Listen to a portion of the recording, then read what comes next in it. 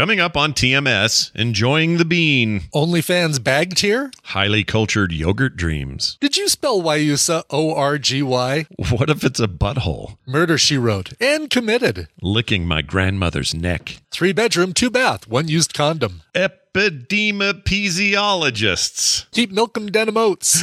When you put Capade on something, it's a performance. E-V Humvee. Zerple to his friends. So easy, even Scott can do it. Teabagging with Gwen. Grinding gears with Garrett. Body things with Bobby and more on this episode of The Morning Stream. Now this is Rooty Toot Jasperson. He had the newest bike in the bunch, and he was as proud of it as he could be. He made it a point to get in the lead, and there he intended to stay. It would seem that Rooty Toot was a slam-bang go-getter headed for big things in life.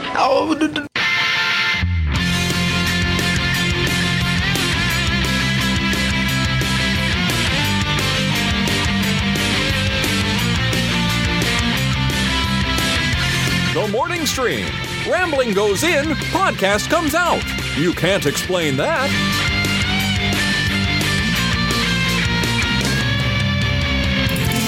Good morning, everyone. Welcome back to The Morning Stream. It is TMS for Tuesday, May 10th, 2022. I'm Scott Johnson. He's Brian Ibbett. Hi. Good morning. I am. Hello.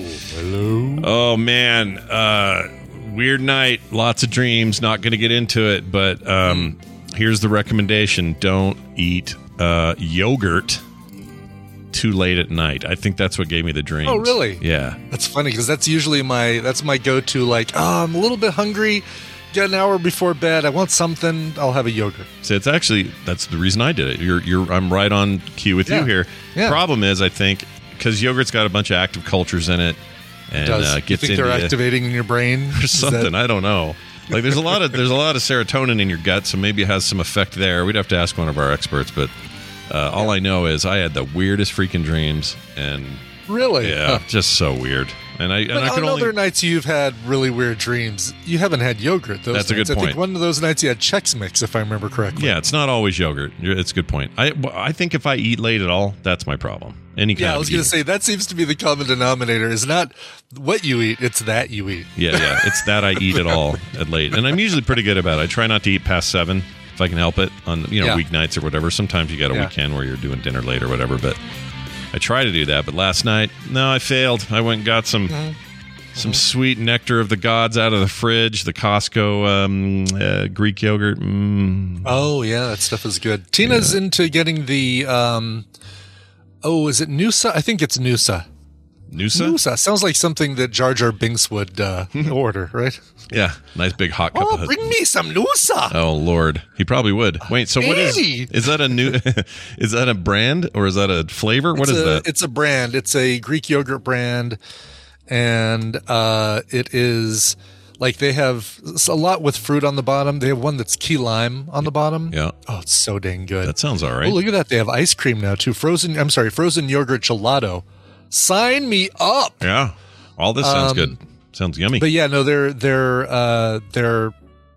key lime is excellent. And when I do, because, apparently I can't not just make it, I can't just enjoy it the way it is. Yeah. I have to take one rectangle, a quarter of a graham cracker and put it in a Ziploc bag, bash it up with a spoon, and then sprinkle it on top of the key lime to make like a little key lime pie action. Nothing wrong with that. That sounds amazing. Graham cracker crust. Yeah, you got me. You had me at graham cracker. To be honest, I was a graham cracker. Big fan. So I put the way I do my yogurt is I'll put the yogurt in there, and then I'll dump a load of like honey bunches of oats, cinnamon edition or whatever. And now it's basically cereal with really thick milk. It's kind of right. How it goes. Right. Milk that in any other situation would be milk gone bad. Yeah, that would be smell it first kind of situation before I'd eat it. But yeah, it's I don't know, it's weird. So I'm glad to be awake and alive and in a time where I'm not dreaming because it was weird. It was all strange. I didn't like it. Do you remember any of those dreams? None of this one. This one I just remember it all being psycho and crazy and uncomfortable, and that's it. That's the only details I have. So. For the first night, my back is starting to get better. That's good. The piriformis syndrome that I had. That's good. So for the first night in 6 nights, I did not take a muscle relaxant to go to sleep. Yeah. And I had a little bit of a hard time getting to sleep. And then I did my usual wake up at 3:30 in the morning, can't sleep, watch an hour of the show I'm either going to recommend till this week or next. And, oops. So so that's interesting. I would have thought, I don't know why I thought this. It's probably dumb to think this. But because that stuff will put you to sleep nicely, the muscle relaxers and stuff. Yeah. I kind of thought the day you didn't take it, maybe you'd have some not carryover, but you'd be maybe used to the like trained. Maybe. No, I think it's a lot like when you take melatonin, where your body just starts relying on it to say, "Oh, you know what? All right, you've got this. Cool. I'm going to go ahead and sit this one out." And then after a week of that, your body is not ready. It's like, oh no, I'm still on vacation. You figure it out, and isn't wanting to use the muscle relaxant to help me sleep. I think that's how heroin works, right? The whole idea behind heroin. I think so. I think it is. That's exactly. Probably. Well, I mean, any sort of withdrawal, like any sort of. Yeah, it's your body going, wait, you need me for this. You were now? using this for a while. Why'd you stop? Because it was helping me do this thing. Yeah. Now you're not. Yeah. Yeah, right. The body got slacky, and now it has to overcompensate. Look at us. We're drug experts, everybody. We are. We're self-trained, self-proclaimed drug experts. That's right. It came with the pandemic. We all became epidemiologists. What the heck are we? Epidemiologist, I think. Isn't it? Epidemiologist. Thank you. Is that right? Yeah. It might be an extra syllable or two in there. I don't know. It's starting to sound funny. Epidemiologists. Don't be an epiesiologist. Those people snip vaginas. Skin experts. Yeah, virus skin experts. That's what we became. Virologists. Right. And then when we need to be political experts, and when we need to be, the internet is full of experts. Right. I mean, we all armchair quarterback our way into hell. All right, check this out. Everyone seems to be on Facebook in your friends list. It's amazing how that works. Exactly. So, speaking of words with an X in it, that zero-scaping business yesterday. Yes. John from Saskatoon wrote in, hey, that's where Coulter Walls hails from. Writes a lot of songs about Saskatoon. Saskatchewan, yeah. Yeah. He says, Scape and Bergina, or Bergenia. Bergenia. I don't know what that is. I don't know either. I don't know how to take it. I'm not going to look it up because right now I'm okay with John from Saskatoon. If I look that up and find out it's something like a butthole, then I'm really going to be ticked off. Yeah, what if it's a butthole? You don't want it to be. That's why I'm not looking it up. I'm not going to look up Bergenia. Yeah, we don't Bergenia. Know. Yeah, always clean your Bergenia. Some Saskatoon thing, some Saskatchewan thing up there. Anyway, it says I just finished turning my lawn into mulch. Raised beds and garden boxes. 6 inches of mulch spread over the grass is what you need. Most absorbent companies, arborist companies, absorbent companies. Companies can really suck up the liquid. Me. All right, good. Yep. They will send you truckloads of it for cheap. That is true. Dogs don't mind going on it, and it's easy to pick up after them. The mulch slowly breaks down over a few years and enriches the soil below immensely, giving water shortages and climate change. Given water shortages and climate change, eliminating lawn and replacing it with mulch and beds of native plants that tend to require less water is the way to go. Google no-till gardening if you want to get into it. Love the show, John. No-till. Yeah, man. I'm into it. We talked about that zero-scaping thing yesterday, and we got a bunch of replies about it. Yeah. You're still going to call it zero-scaping, even though it's I can't help it. I've said it that way my whole life. Zero-scaping. Zero-scaping. Which sounds like me saying zero wrong. The O is what you don't want to say zero. It's zero-scaping. I can't help it. It's one of those things. It's just stuck in my head. And I know it is. So I'm looking at photos of no-till gardening, and right now I'm just visualizing. I'm like thinking, oh my God, I'm just visualizing in my head the letter that I would get from the HOA if I did this to my lawn. Well, see, this is the biggest problem. HOAs are the big thing standing in front of everything because for whatever reason, they think they need to have the final say in all this bull crap, and it sucks because that's what's going to be hard to change. Yeah, there it is. Chat, you can see some pictures of it. Yeah. Look.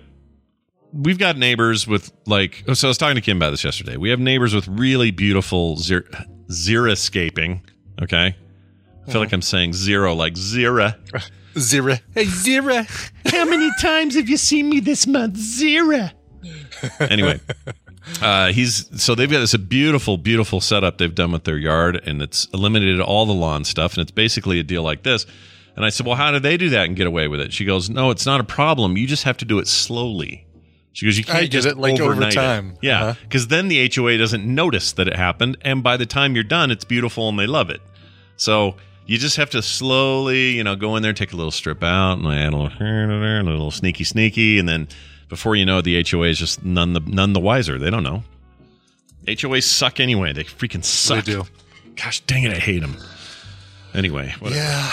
It's a trend. And then they allow people to have hot pink trim on their houses. It is so inconsistent. Their rule. Yeah, they suck. Look, HOA, your acronym means horrible overlord assholes. There you go. We don't. I'll help you out with this one. Yeah, that's a good one. That's good. That's exactly the one I was looking for. Very, very well done. All right. Well, thanks for that. We're going to do a quick phone call. Yeah, that's right. Yeah, you heard me. We got to make sure this is set up. Yeah, there we go. Because we're going to do 555 TTTT. TTTT. We're going to bring Gwen in, and we're going to do this. All right, everybody, pull up to the beautiful tea set table that we have set before you and get ready to test the TMS tea, or at least Brian and I are going to, and then we're going to talk to Gwen about why this tea is rad and why you might all want to try to get it yourself. Gwen, welcome to the show. How are you? Oh, I'm lovely. How are you guys? Good, doing great. Good. Are you still in you're still in Montana or no? Did you move? I am still in Montana. Yes, I am. I'm not in Red Lodge anymore. Okay. Really close to Captain Pike's summer home. Oh my God. Is that where he is? Shit. Is that where he is up there? Is that supposed to be? So we watched the first episode of Strange New Worlds, which I'm super, super stoked for. Yeah. It looks great. It opens with him in his home in Bear Creek, Montana, which is a podunk town of 70 people, 10 minutes from Red Lodge, over the hill. Wow. Yeah. It was a mining town 50, 60 years ago. But it was bizarre just seeing Bear Creek pop up. I had to pause the show and talk to my partner, what the hell is going on? That is crazy. Right. So do you guys... You probably are all fans. I don't know how people feel about Montana-based entertainment. So you got that. You got your Yellowstone show, right? People love the Yellowstone. Do they? People love the Longmire, but that's Wyoming. Yeah, that's true. Close enough. Close enough. You guys are half neighbors. An hour from the border. So that's interesting. Just to have all this stuff lately that's set in your neck of the woods. It's a little bit weird. Yeah, people are discovering us. It's unfortunate. It is, right? Because housing prices go up. It sucks. It's the worst. Yeah, I just bought a house. Tell me. Yeah. We have a neighbor. So we have a neighbor of ours who when they bought here, they spent $230,000, and with the recent bubble, they sold for $1.2 million. Oh wow! Yeah, it's really gross. And then they moved to Montana, out in the middle of nowhere, where they got a house for $480,000, but it came with 12 or 13 acres of land. And they are living the life. That's the way to do it, sadly. They're loving it, except their internet sucks. They have terrible internet. I'm like, well, what'd you think you were going to get when you go out in the middle of nowhere? He's got to use satellite or something, and it's bad. Yeah, well, for $600,000 profit, maybe they can buy a satellite or something. I don't know. Yeah, send their own satellite, internet satellite. Run their cable from Washington or across the tip of Idaho. Yeah, they're loving it though. I get the best of both worlds. I'm up in Great Falls, so there's an Air Force base just outside town, so I have fiber. Oh, nice. Perfect. Yeah. Wow. Oh, yeah. Wherever the government is, they're going to pull in the big bonus business. Yeah. That's good. Well, we have one thing we like government for. Let's move into this tea business today. So you've made a new tea. Oh, I forgot the bag. I was going to show off the bag upstairs too, but you probably have a bag there that you can show, right? Or do you have a bag? No, I don't. Okay. Oh, really? The labels on the bags I have at home. I know what they are. I just write real quick in Sharpie. It's just really a nice bag. I just wanted to show people how nice the bag is. Brian's always showing off his bag. I thought we'd show off this bag. See what's going on. Are you run my OnlyFans page? I didn't realize you had access to that. I'm on the lower tier, so I don't get all the really good stuff. Yeah, that's why you only get the bag. Yeah, I only. I'm on the bag tier. That's right. Yeah. Can you do that on there? Is that a thing people can do on OnlyFans? Can they have like, well, this one's only good. Yeah. Somebody had a show title. That's why you only get the bag. Oh yeah, Draw 1705 has got it all taken care of. All right, so this was made. I made this before we, obviously before we called you, before the show even started. I put it in a thermos so it'd stay warm. Brian's got his nicely steeped and ready to rock.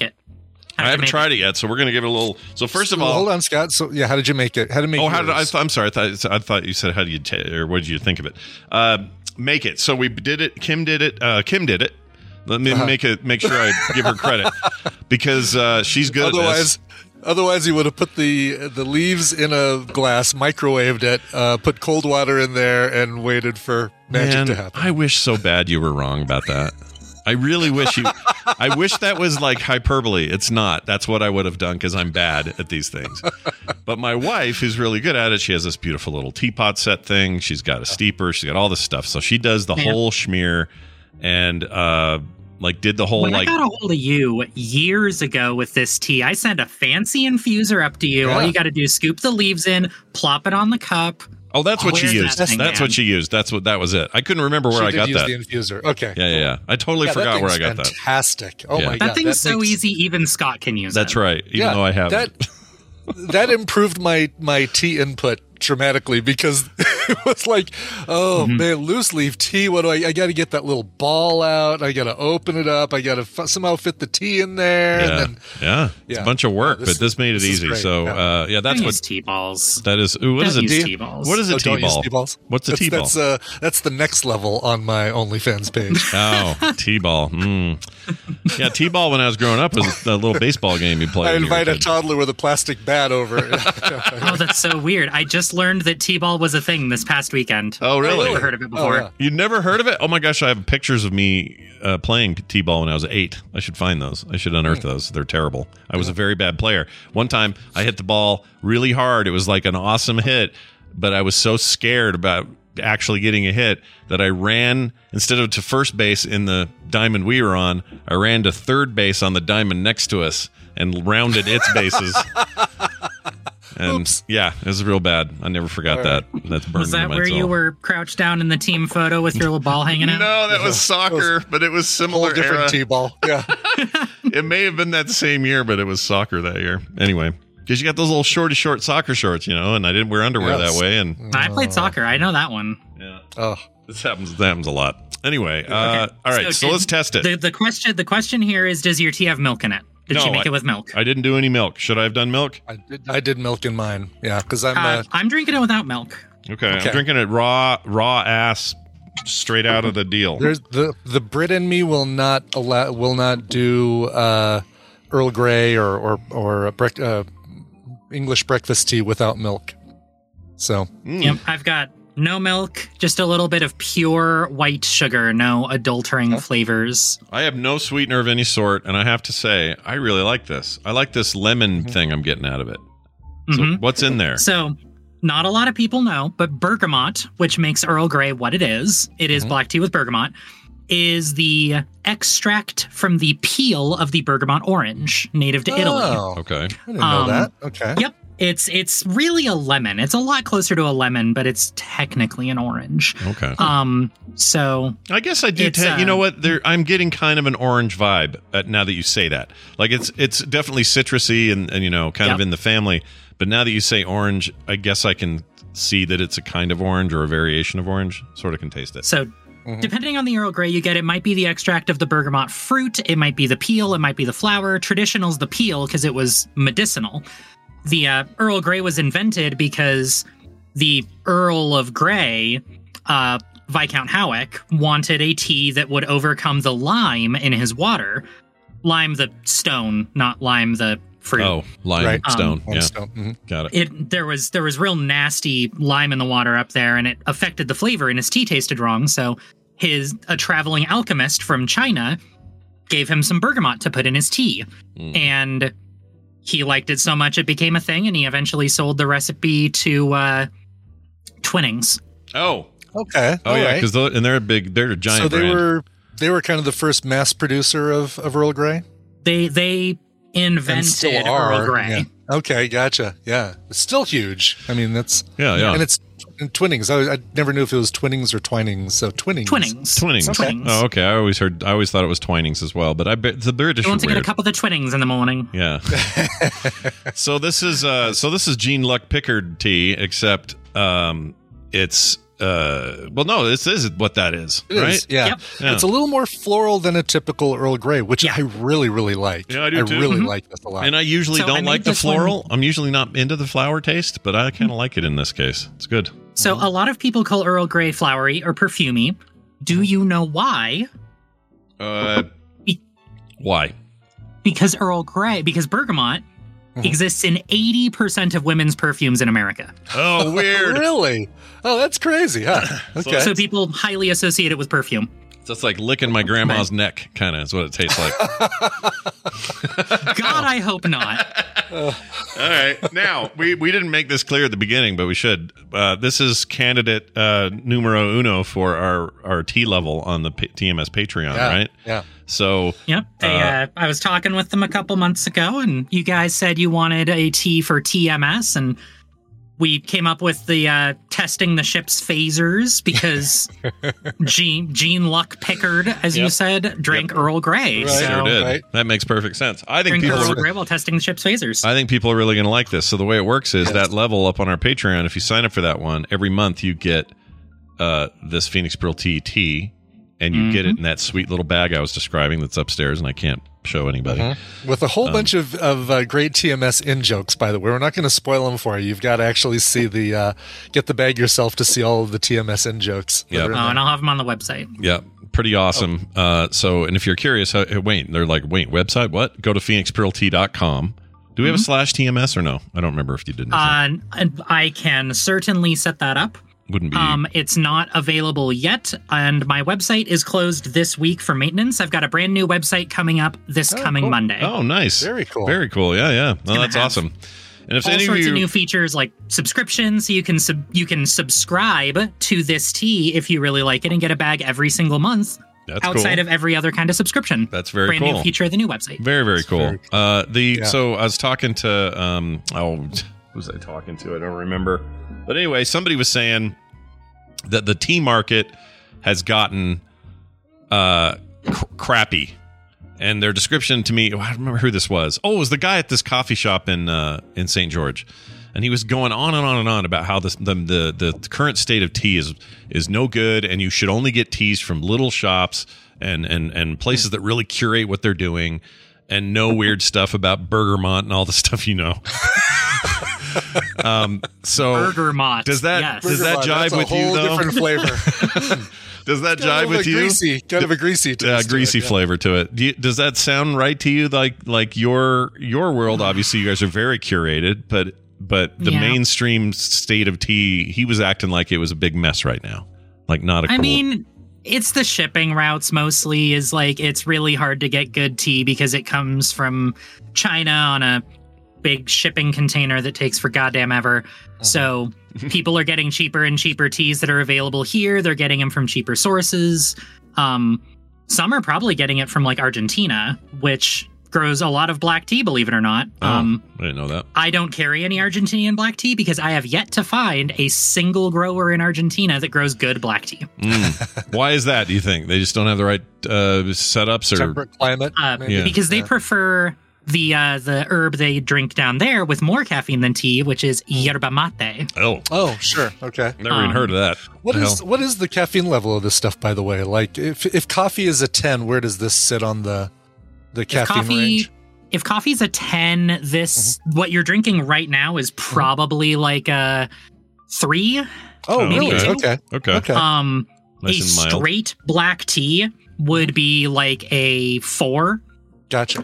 Mate would be like a 6. Okay. Really? So even the mate is still not like up at the level of coffee. Is there one that is? If you want tea that's like coffee, you want to go to Ecuador and get the Guayusa. Ooh. Okay. Guayusa is a relative of mate, which we carry proudly. I have one called the Song of Storms. It's amazing. I've got a bag of that, or half a bag now upstairs. Have you tried it? I have. That's why I only have half a bag. Because I like it. I love it. It's good. It's grassy. That has the same caffeine as coffee. Okay. Oh, really? If you make it properly. Okay. And is it good? Like, you can make it taste good and all that? Okay. That stuff got me through college. Man, I just did a search for Wyusa, and here's the #1 result. Viewers left horrified by a 90-year-old granny who enjoys sex orgies. Why is that on there? I'd love to know how you spelled Wyusa. Did you spell it O-R-G-Y or something? Or no, I did W-Y-U-S-A. So I just dropped it in your Discord Wyoming, chat there. It's like Wyoming, USA. Oh, it's with a G? Oh. It's pronounced G-U-A. Wyusa. G-U-A-Y-U-S-A. But it's pronounced Wyusa. Oh, and it's because they heard you talking about licking grandma's neck. Like it's Google and their listening algorithm is why you're getting stuff like that. Oh no, I was afraid I'm on a list now. Google's listening. Well, this looks interesting too. But I should also mention that pixie blush that you love so much, Scott, that you can't drink anymore because you're off the sugar. Yeah. Has double the caffeine of coffee. Oh wow! Okay, Jeez. I do remember that thing used to get me pretty hyped when I would drink it. But it's better for you because it has theanine. Yeah, that's true. All tea, mate, Wyusa is theanine, which regulates with your natural circadian rhythm. So it slowly brings you up, and slowly drops you off. Is there a way to? I never felt like jittery on it. No, it doesn't give you the jitters. It doesn't give you the crash, but it brings you to the same high as a double shot espresso. Yeah, I really like that about it. Let me ask you this question. Is there any way that pixie blush stuff could ever be artificially sweetened so that it's not so much damn sugar like monk? Not the pixie blush, because the pixie blush is actually the way that they make the flavors so proper with that one is it's mixed with blueberry and raspberry and vanilla extract in the sugar crystals. Oh. They actually grow sugarcane right next to the tea plantation. Yeah. And they harvest the sugarcane, process it, soak it with extracts, grind the matcha, the green tea super, super, super fine, and then tumble them together so the matcha binds to the sugar crystal. Oh, okay. So it's probably got some real basic, like rudimentary connective stuff there that you can't reproduce simply by, introducing an artificial flavor or something. Or I'd have to spray extract on matcha powder, which would just get you a big bag of clumpy matcha. Ooh, clumpy matcha. So we have a lot of coffee drinkers in the Tadpole. What is your recommendation for like a good starter tea for somebody who's only been, enjoying the bean? I love that question. Enjoying the bean. Also another. Yeah. That'll get you on another list. Woo. Yeah, exactly. As a lesbian, I can tell you I enjoy the bean on a daily basis.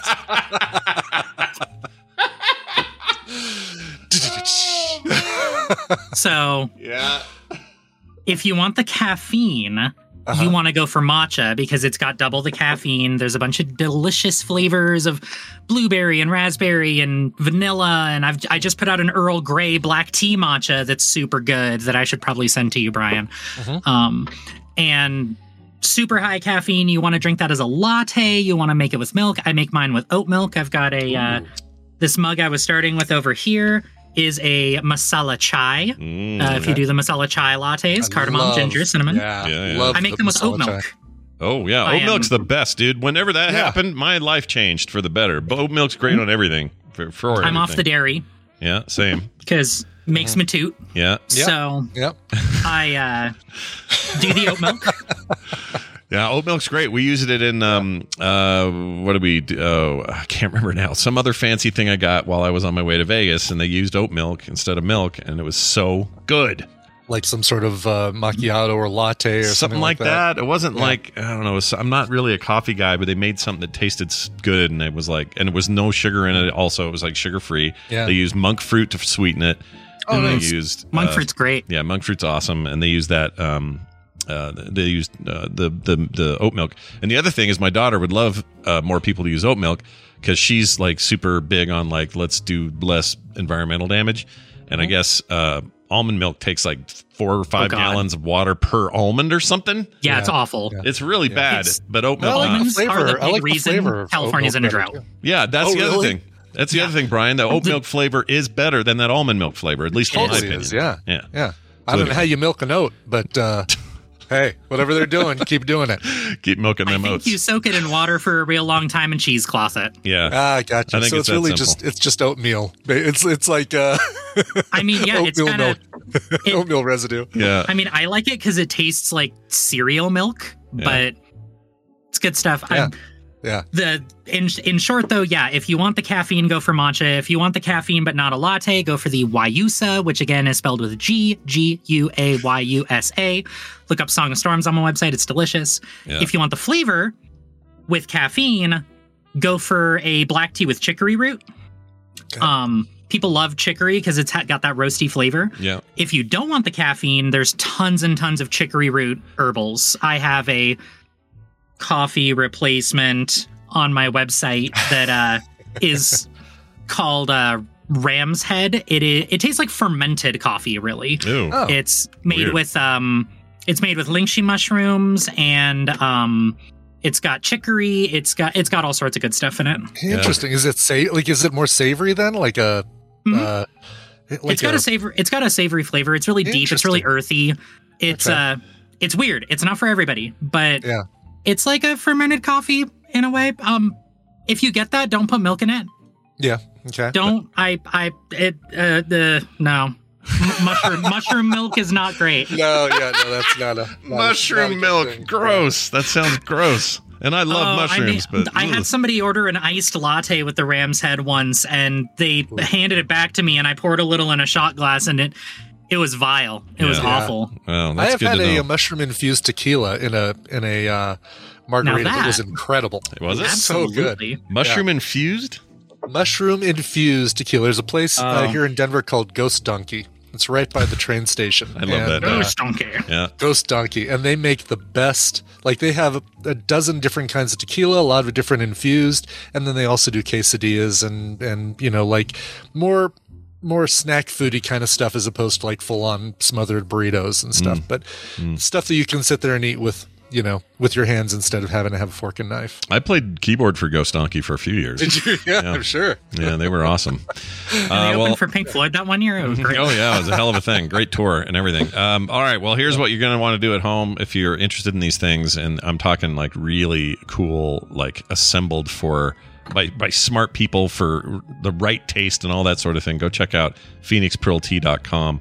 and become a tea bagger yourself. Well, once the website's up, go there after Monday. Oh, yeah, go there after Monday. Write it down. Facebook. Yeah. Feel free to go to our website. I'm just not shipping orders right now. We are closed for the week. There's a notice on the front, but go to the website, buy some tea. It'll ship out on Monday.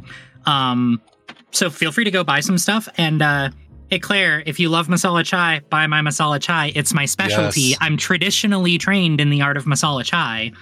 I source all my own spices. I blend my own spices. Yeah. She wants to know if you ship to Ireland. Hell yeah, of course. All right. Yeah. Good. I ship to Ireland should be no problem. The UK, I've hit trouble shipping to the UK. It is the UK part of Ireland. She's in Northern Ireland, which is the UK part. Shit. Well, I almost made you bleep me there. Not myself. That's all right. We'll figure it out. Maybe she has to, cross the border down to Galway or something and pick it up. Yeah, Claire, get in the car and go. Drive on the wrong side of the road. Just write a strongly worded letter to Boris Johnson. There we go. And send a column, would you? Yeah. Stupid Brexit. Well, all right. It's good to talk to you, Gwen. I hope you're doing good up there, and may all your teas be bagged. Nope, that's not what I meant. I don't know what I meant. But we wish you nothing. All your leaves be loose. All your leaves be loose. There you go. And go find some more beans or something. I don't know what that means. We'll see you later. Bye. All right, we're back. We're back, everybody. We're back. Yes. All right. Hey, how about some of this? Oh, look at this. It's time for the news. Yeah, that's right. The news is brought to you by... Do you like Firefly and The Expanse? Do you need a little darkness in your sci-fi? Well, check out The Karasu, a short story written by Riley Boydston, now available on Kindle for just $1. That's right, $1. A pirate crew trying their best to survive in a universe ruled by the tyrannical sanctum happen upon a derelict ship, only to find themselves facing their worst fears. The first short story in a collection titled The Books of the Void. Check out The Karasu, Karasu. I like it. Space pirates are my favorite space subgenre. I love My it. favorite kind of pirates are space pirates. Yeah, honestly, I don't like regular water pirates. Man, they're fine. Yeah, they've really lost their luster over the last few years with the real ones. Yeah. But if you're telling me you're going to, try to commandeer a ship full of, I don't know, important space rocks or something. Companions, sure. Yeah, that's awesome. I love that. All right, here's your first story of the week or the day. Big airline United in the news. Sure, heard of them. I used to fly them all the time. I used to too. I hate them though now. I do. I hate them as well. They're really hard to work with. Anyway, United Airlines passenger opened an emergency exit and slid down the wing. Nice. I hope the plane was parked at the time and he didn't just say, "I'm on my way out. Bye-bye." Well, here are the deets. A passenger aboard the airplane was arrested for opening the emergency gate and sliding down the wing after the plane had landed. So they had landed. The incident happened at 4:30 a.m. Nothing good happens at 4:30 a.m. in my opinion. That is a bad time to be alive. Thursday, when Flight 2478, a Boeing 737-900 from San Diego, touched down at Chicago's O'Hare International Airport, where the plane was approaching the gate, a man opened the overwing exit in row 21, climbed out of the plane and onto the wing, and then jumped down. Did a little sliding, but then jumped down. You're not allowed to do that. That's the thing you're not supposed to do. Randy Frank Davila, age 57, has been arrested for his reckless behavior by Chicago officials. He walked out onto the wing of the plane and jumped onto the airfield, according to the police. He was arrested and charged with criminal assault, according to police as well. He will appear in court on June 27th. Passenger on the plane in the same flight shared a post on Twitter. It showed the aircraft's emergency door open. It says in her post, "Guy jumps out of plane before we get to the gate," she said in the caption. So nobody actually got it on camera, unfortunately, like the actual opening and jumping out. Because, you don't have your phone. I would think this guy was doing it for his TikTok. Like he was doing it for the likes and the views. He might have been, yeah. I would love to see that. But anyway, they have real rules about that. So that dude's busted and will be arraigned. So he never gets to sit in the exit row again. He broke the one rule of exit row. Yep. It's like that Delta flight I took to Japan and that drunk Japanese businessman who kept punching his wife next to him. Oh, and so the flight attendant goes over to try to get things calmed down, and he punches her. And then they were like trying to restrain him. He gets up, walks all the way to the front of the plane, bangs on the captain's door. Mm-hmm. He comes out. This is while the flight's in the air. Right? Yeah, we are over the Pacific Ocean, like in the middle of nowhere. Good Lord, oh God! I was a little freaked out. I hated it. Yeah, But he pulls this. This guy comes out and he goes, "Here's what we're going to do. We're going to turn around and we're going to land in Alaska. We're going to dump you off, and you're going to never fly here again, and you're going to be taken into custody." He says, and it's totally up to you how you get home from Alaska. Good luck. But then I guess they came to some agreement where he would still be banned, still be in trouble, but they were going to get to Tokyo and they were going to separate him and his wife, and I can't remember how it all went. So that's what they did. So we didn't have to. That's where the duct tape. I love the duct tape to a chair. If it didn't cause so much damage with the glue residue to the chair, I would think that should be just used as a default, like the first infraction. I agree. You're out. You're done. Yeah. All right. Here's a fun one. If you ever write a book about murdering your husband, maybe don't admit that you've actually murdered your husband. Maybe use a pen name. Ghostwriter. Yeah. This woman who wrote How to Murder Your Husband, that's the name of the book, accidentally confessed to murdering her real-life husband. In 2011, Oregon-based romance novelist Nancy Crampton Brophy is her full name. Nancy Crampton Brophy. Yeah. She penned a guest post on a writer's blog titled Consequently about police procedure. Let's see. Campton Brophy wrote, quote, "After all, if the murder is supposed to set me free, I certainly don't want to spend any time in jail. And let me say clearly for the record, I don't like jumpsuits and orange isn't my color," unquote. The 700-word piece was then split into two sections detailing the pros and cons of killing your villainous husband. 7 years later, on June 2nd, 2018, Crampton's Brophy's real-life husband, Dan Brophy, was filling buckets of ice and water at a sink to prepare for his day as an instructor at the Oregon Culinary Institute in Portland when he was shot in the back. After Brophy collapsed on the ground, he was shot again in the chest at close range. His body was later found in the classroom by the students. While Brophy's death gripped the Oregon culinary industry, nobody seemed more shocked than his wife. For those of you who are close to me and feel this deserved a phone call, you are right. I'm struggling to make sense of everything right now, she said at the time. In a plot twist that rivals her own books, Crampton Brophy was arrested 3 months later and charged with her husband's murder. The self-published romance novelist is currently standing trial, which opened on the 4th of April. So this just started happening in Portland. While the tongue-in-cheek essay serves as a major flag for investigators, the trial judge has deemed it inadmissible as evidence on the grounds that could be unfairly prejudice the jury. But in the book itself, she details how she did it. Oh, no way. Really? Yeah, seriously? Or how she was going to do it and then did it. And then now she's on trial for doing it. You know, at least OJ had the common sense to put the word if in the title and say, if I did it. Yeah. If I did it, here's how I would have done it. Right. This reminds me of something where... I mean, it feels like this is how you prove that you want... Oh, my gosh, look at her. Yeah, I know. She scares the hell out of me. She does. She looks like somebody that might murder her husband. She does. That is like the worst photo you could possibly... worst mugshot you could possibly have taken. It's pretty gnarly. She looks like she's about to explode and have a demon come out of her. Wow. I know what it reminds me of. It just hit me. So that documentary I watched about that Jim will fix it guy in Britain, who was like the most popular celebrity in Britain of all time. He was a DJ. He did that Jim will fix it show, and then it found out like just prior to his death that he was like a total like child molester and been doing it for years and just horrible dude. And it reminded me of that because in that, there were a bunch of times where he would say out loud things that were like he was saying it out loud, but people were so enamored, they were missing it. Jeez. And that's like this level of hubris that I don't know how you get there. Yeah, right. You know, where you're just like so...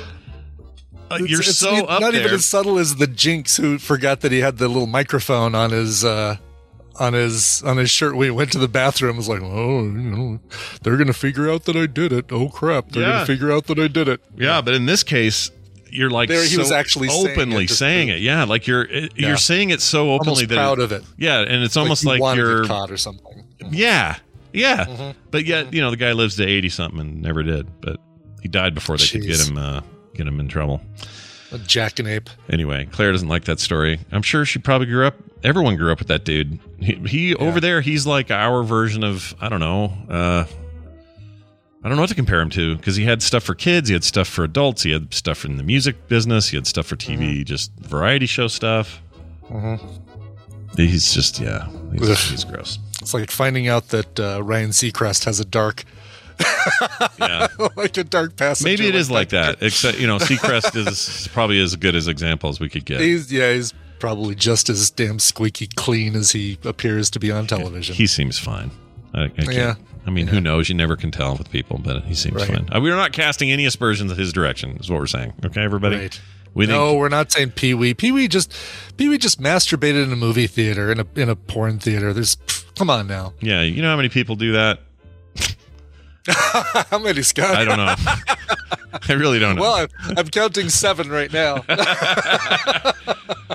All right, here's a fun one. I got to send this to my real estate friend. Real estate agents sued for alleged sexcapade in their client's home. Nice. This is another bold-faced thing to do.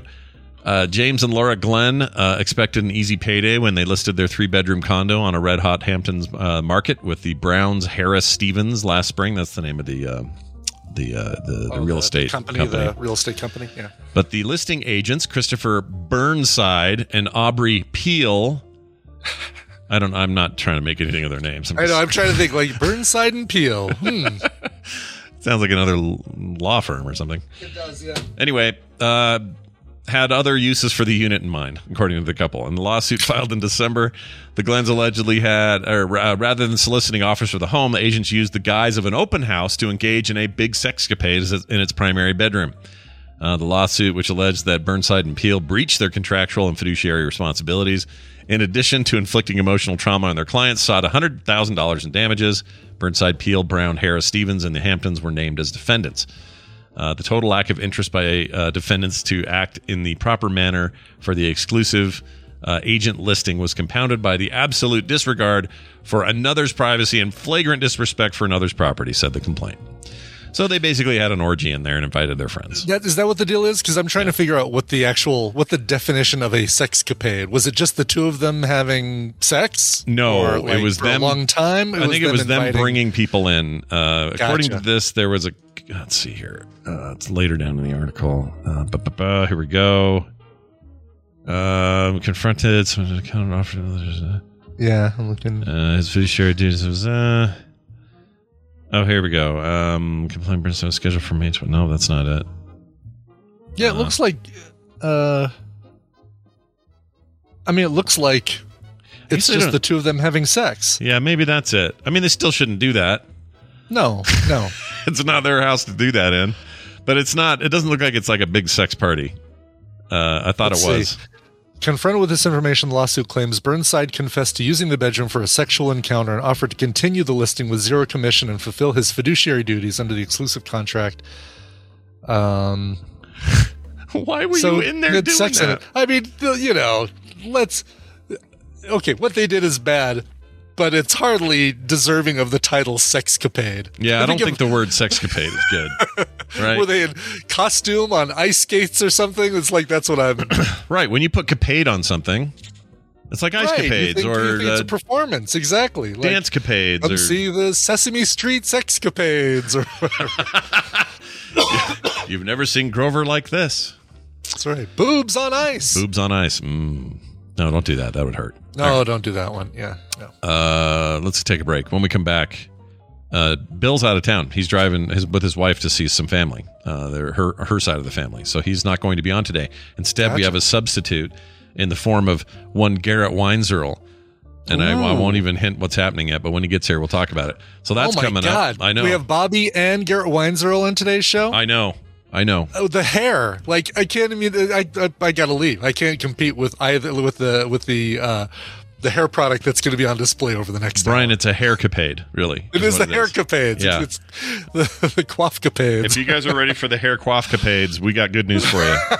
So come back after this song, which you will now play. So what song is it? Yeah, so playing a song by an artist named Yasi, Yasi, and probably most recently famous for a Taco Bell commercial. I love the Taco Bell commercials about the return of nacho fries and a whole deja vu thing. Their song, or her song, was featured in the background of that. But she's got a brand new R&B bop, which I'm just loving. This thing is so great. And we were in California yesterday for the Indie in the Middle, a song called California. Today we're going even closer in with a song called Beverly. This is Yasi with featuring Rick Wilson, and it is a brand new single. Let's see here. It's second in the handful of singles that Yasi is going to be releasing throughout the year.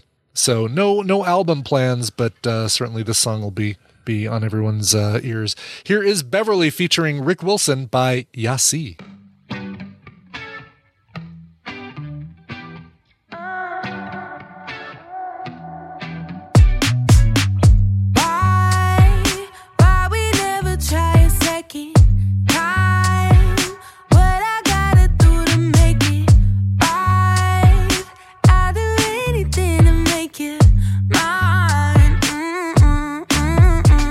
It's getting complicated, trying to convey this.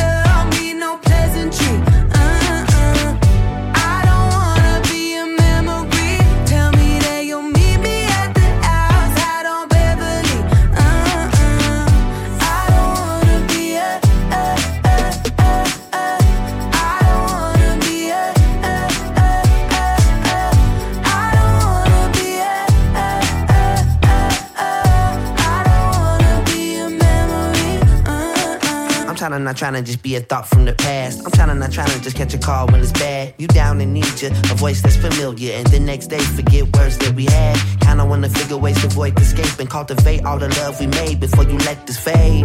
Yeah, come on.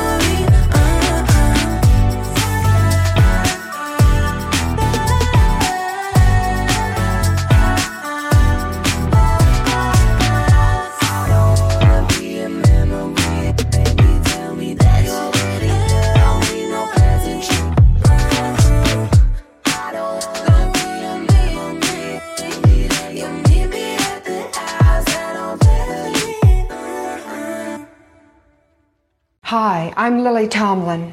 I'm a Pac-Man freak. Just once, I'd like to taste something without getting a mouthful of hair.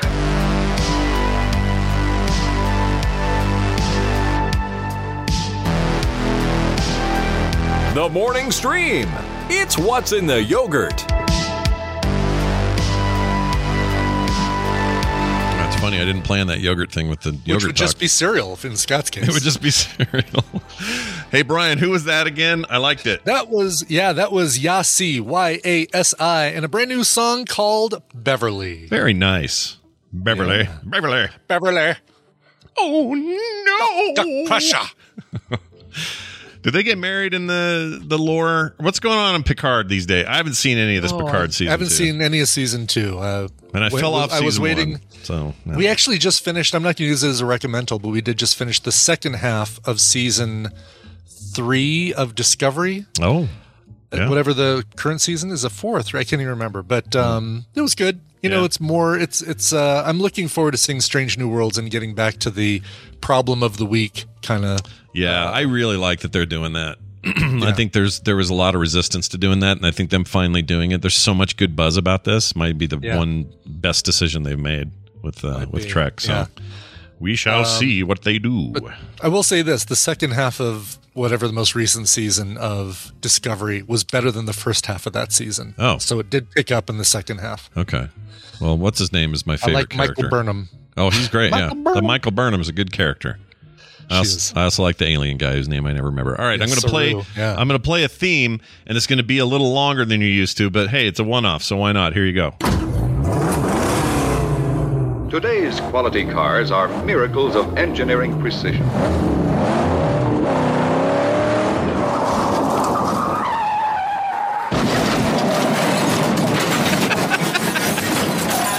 I couldn't help but have a whole crash at the end. Wow, nicely done. Welcome to the program. Garrett Weinzierl joining us this morning for Driving Stuff with Garrett. Garrett, welcome. Sorry, Garrett, we're out of time. Yeah. Sorry for the incredibly long intro, but it's good to have you here. How are you, man? Brian, Scott, could one of you please call an ambulance? I appear to be in great need of medical aid. Yeah, you're going to need some. You're going to need some traction, probably. That's right. I think that's my medical opinion. But anyway, it's good to have you here. We were when Bill told me he wasn't coming in, and then Garrett and I talk all the time, and Garrett's like, car this and car that, and he was like, why don't we just do one of these? So we're doing one. We're going to talk about cars. Yeah, last time I filled in for Brian, we had a long car chat. Oh, yeah. We did. It was almost car talk, but that name was taken, so we didn't use it. I was consider you could call this grinding actual gears. Oh, very nice. That's pretty good. I like grinding that. Actual gears with Garrett. Yeah, nice. Actual gear grinding with Garrett. So it's good to have you here. Of course, we'll talk about some of the other cool stuff you're doing these days a little bit later. But we wanted to talk today about the Nissan Z. There's no number in front of it, right? Like usually there's a number. There is no number. Yeah, this thing's been rumored for so long because the damn 370Z is over 10 years old now, basically unchanged. And so everyone thought the next one was going to be called the 400Z because it was rumored to have 400 horsepower. Yeah. And then Nissan was like, just kidding. It's just a Z. Huh. Have fun disagreeing on the name. Yeah. American and European pronunciators. I think it's probably okay because, Zed. It's called the Zed. I think it's probably okay because it's got its own iconic history, right? Like, I remember the Datsun 280Z. 280Z, yeah. My dad had one of those. That was the coolest car. I want one now, in fact. Give me one of those, restore it. I don't want to do the work. It sounds like a lot of work, so don't make me do it. But just give me one of those restored and ready to rock, and I'd be really happy.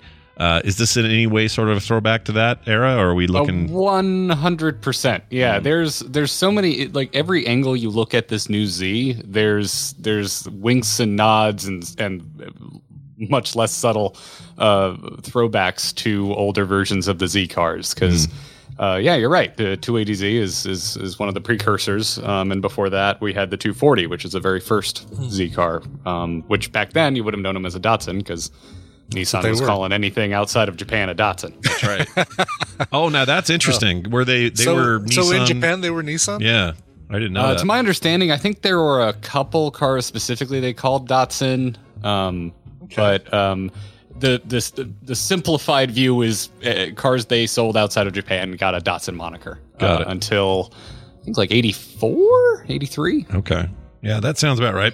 When I was in high school, short story here, my dad was buying and selling cars from California. He'd go to the auction out there, bring them to Utah and sell them in the local thing, or he would fix them up himself and sell them himself or whatever. He was doing this on and off and contracting with dealerships and stuff for used cars, and he would often come home with some really dumb lame cars, but sometimes really cool cars, and one of them was a 300ZX, black, T-roof, like new almost in every way, and I got to use, and what would happen, the nice thing about this was if he was in between auctions or sales cycles, and I had a date on a Friday or Saturday night, I could take one of the cool cars on the date. And sometimes that would suck because he'd have nothing but lame cars and I'd end up taking some stupid Chevette or something. Chevette. Yeah, just garbage car. Right. But this one date with this one girl, I got to take that car, had an amazing stereo in it, CD player, all this stuff. It's just so nice. Black leather interior, beautiful car, and it was turbo. And I'm driving this thing around town. Was this an 80s one? This was an 80s one, for sure. Okay, so this is the first 300ZX. There were like two gens of the 300ZX. If you had the turbo model, I believe that was a Garrett Turbo. Oh, really? Named after Garrett Weinzierl, our guest today. Just kidding. It's even spelled correctly. They have two R's and two T's. Oh, nice. Turbo company. Well, this may speak poorly of that. I don't know. But when I was in the middle of driving that thing, I hit a bump, not too hard, but kind of a dip or bump where it wasn't clearly marked and I was going a little too fast or something. And basically, whatever the turbo is stopped working and parts of it fell out of the car and like scattered all over the road. So that was a lot of fun because I had to come home and go, Dad, I think something weird. I had to try to explain what the hell happened to the car, and that sort of sucked. But were the turbos not? What is the state of turbo? I don't know that I've ever known anyone who's had a car with turbo where it's worked for very long. They always break. I had it. I had the Volkswagen New Beetle with turbo, and maybe used it twice. Yeah. Did it never gave you trouble or broke down or anything? No, I never had any problems with it. No. All right. Maybe it's just my experience. My last car had a turbo, and it was great. Turbos are fun, man. They make great noises. Also, they're horribly expensive. You broke like the second most expensive thing on that car. I know I did. And then I did the same thing with an MR2. About a month later, I hit a speed bump too fast and I broke struts on it, and then the thing wouldn't turn anymore. And you and Japanese sports cars apparently do not get along, which is hilarious because they are known for their reliability. Yeah, that's true. It's not like I'm talking about some jalopy that nobody can trust or a total lemon or whatever. Well, this thing looks super hot. There's no plans for an electric, as best I can tell, right? This is just no. No. This is in general, it's just kind of an awesome time to be into cars. Like regardless if you're excited about the new stuff, if you're into EVs, like that's exciting. But also if you're into gas engines, the writing's on the wall, and all the car manufacturers are just having one big last hurrah for gas-powered vehicles. That's an okay. I wanted to ask you that because it does feel like that, but I always wonder if that's just my bias because I'm reading about EVs and I'm like following that whole market, and I get to hang around a Rivian last week in Vegas or 2 weeks ago. One of our fans drove one, super cool truck. That thing blew my mind. And so the feeling in my head is, Brian and I even talked about this. Like it feels like the next car. If I get another car, it'll be electric. Like why wouldn't I? Yeah, I'm thinking either electric or hybrid. I'm looking at that Kia Niro and one of the two models that they have for that. I just want to see what reviews look like when they finally come out. I saw a Nissan Juke yesterday that was I don't know if those are all electric, but the one I saw was. They have an electric Juke? Maybe it was converted. I had a question. Stop making the Juke. They had there was a Juke there, whether it's old or what the deal was, I don't know, but it said electric on the side. So I assumed it was electric. I didn't actually verify this. Listen, I would not call myself a Juke specialist, so I can neither confirm nor deny. Is it weird that I kind of like the Juke? It looks like 2022 Juke Hybrid. Okay, never mind. Maybe it was a hybrid. They're still making that hideous thing. Now, what does it say about me that I think the Juke is kind of cool looking? Am I a broken human? Like, what's wrong with me? Listen, your question of like, why would I get anything out of an EV? It really kind of depends on like, my answer to that is like, well, what is a car for you? Because if a car for you is getting A to B, I don't think there's much of an argument against just going EV at this point. Yeah. Yeah, good point. Because like the issues around them used to be, well, you're never going to get the mileage you get out of the other car. Well, that's all changed. You're getting 350, 400 miles now. Okay, and then the other complaint was, well, top speed or even 0 to 60 speeds are all hindered by the limits of electric cars. That's not true at all anymore. Like no, they're straight up the fastest car, and really outside of extreme edge case modification scenarios. There's no beating electric straight line speed. They're just torque for days. So as a guy who's super invested in that world as you are, and these cars, you're always interested in what's happening in that space and all of that.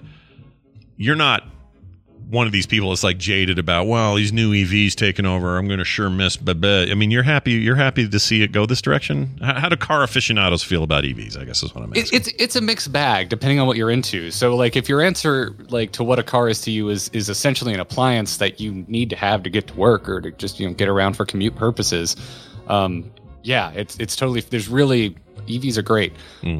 But if you're an enthusiast and cars to you are also something that you enjoy, and there's so many different things you can enjoy about a car. You can enjoy the way they look from like an artistic perspective.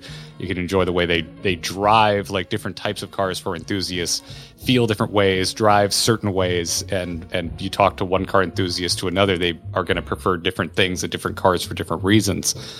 And that's kind of where the Z comes in. It is an enthusiast vehicle, like first and foremost, going all the way back to the 240.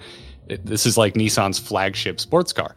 Yeah. And it's the classic recipe of a sports car is engine in the front and it's rear wheel drive. Right. That is the classic sports car recipe. Also 2 doors. Yeah.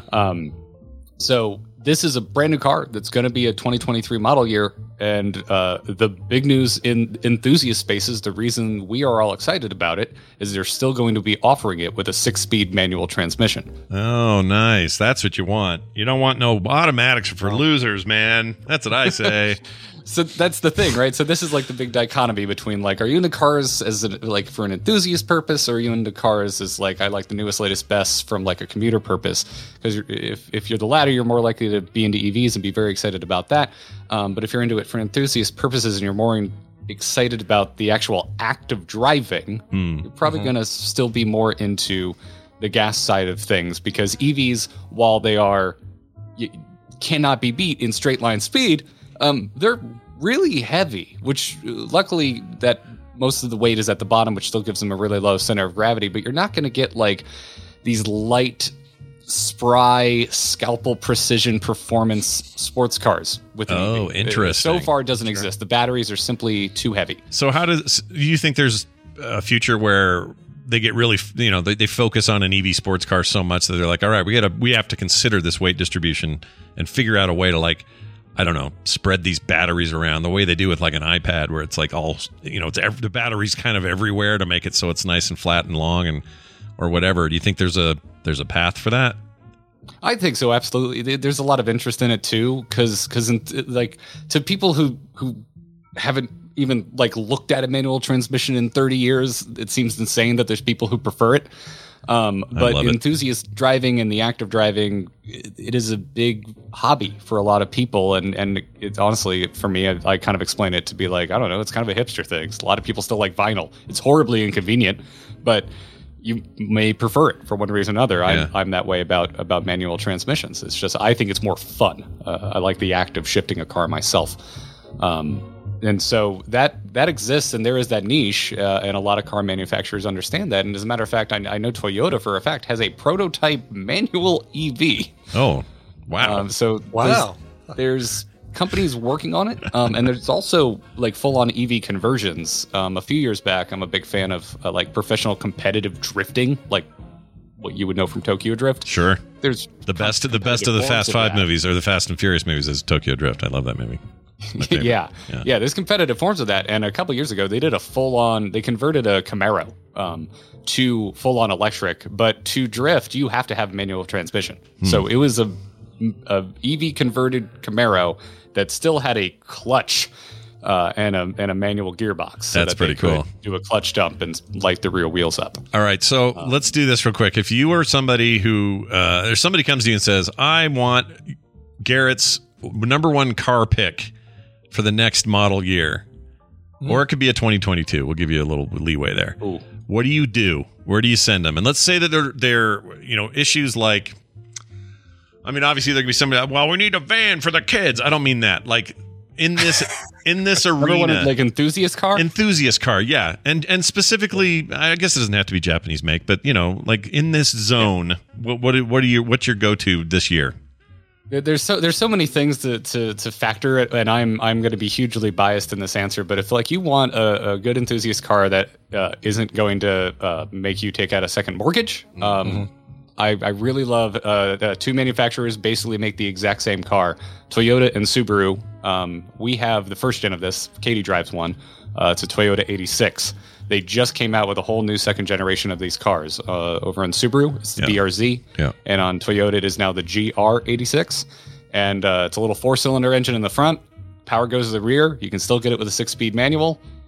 They're light. They're fun. They're not wicked fast in a straight line, but we take Katie's up to the mountains usually once a year. And it's among the most fun things I've ever done is just whip that thing around mountain roads. That sounds great, and you're not going to break your bank, which is the key. That's cool. They start around 28, I think, brand new, and the used market, because the first gen's been around since 2013, so you can find a used one for a good price. This is so weird. It's like talking to my dad back in the day. He used to be so into this stuff. So, all right, let me ask you one final question. If Garrett was going to go out and slap down, let's say you had $100,000 to work with to buy an EV today, what would get you? Buy an EV today? Yeah. Brand new electric vehicle. I actually don't know how much the Rivian is, but I love the Rivian. How much is the Rivian? Rivians they're about $100,000. Well, I think 80, starting 85 range or something. Then I'd probably go get a Rivian. That or I'd wait for the F-150 Lightning. I think that the F-150 Lightning looks. I love that it just looks like a real truck, like a normal truck. It doesn't look like something that in 5 years is gonna. It's gonna be like Epcot, where it's gonna look like their version of space or their version of the future. Yeah. Exactly. I guess I was so blown away by this Rivian, the little tour he gave us, that I walked away convinced that this is what I want my next car to be. But I'm like, I don't have 100. He works for Rivian, so maybe he gets a huge discount or something. But probably. I mean, $100,000, can't do it. It's not happening. But I would. 67,500 on the R1T on the low end. That's not too bad. Yeah. Good luck getting it for actual sticker, though. I know allocations are quite difficult. It's like that new Hummer they put out. I've seen markups more than double. Oh, really? They made an EV Hummer. That's right. That. It's absolutely insane. One of the most ridiculous looking EVs ever. I kind of love it though. Oh, I kind of do too. Look at the top down. But it's super low production, and the MSRP is already ridiculous. But I've seen them marked up to almost $500,000, depending on where you look. I have to admit, this is a rad looking car. I didn't think I was really gonna. Good job with it. Yeah, when you said you said Hummer, to capture the essence of what a Hummer, like what makes them look cool, and then also like it kind of looks like you could just take the damn thing to the moon. And be fine. Do you have any thoughts up or down on the what's the Volkswagen one, the car, brand new one? Oh, not the bus. They just announced that they're doing an EV bus, which I love. I really like that one too. Is it the Touareg, or is it a new designation? I thought it had. Let's see, Volkswagen. I thought it had a new name, but maybe I'm remembering this wrong. Oh, here it is.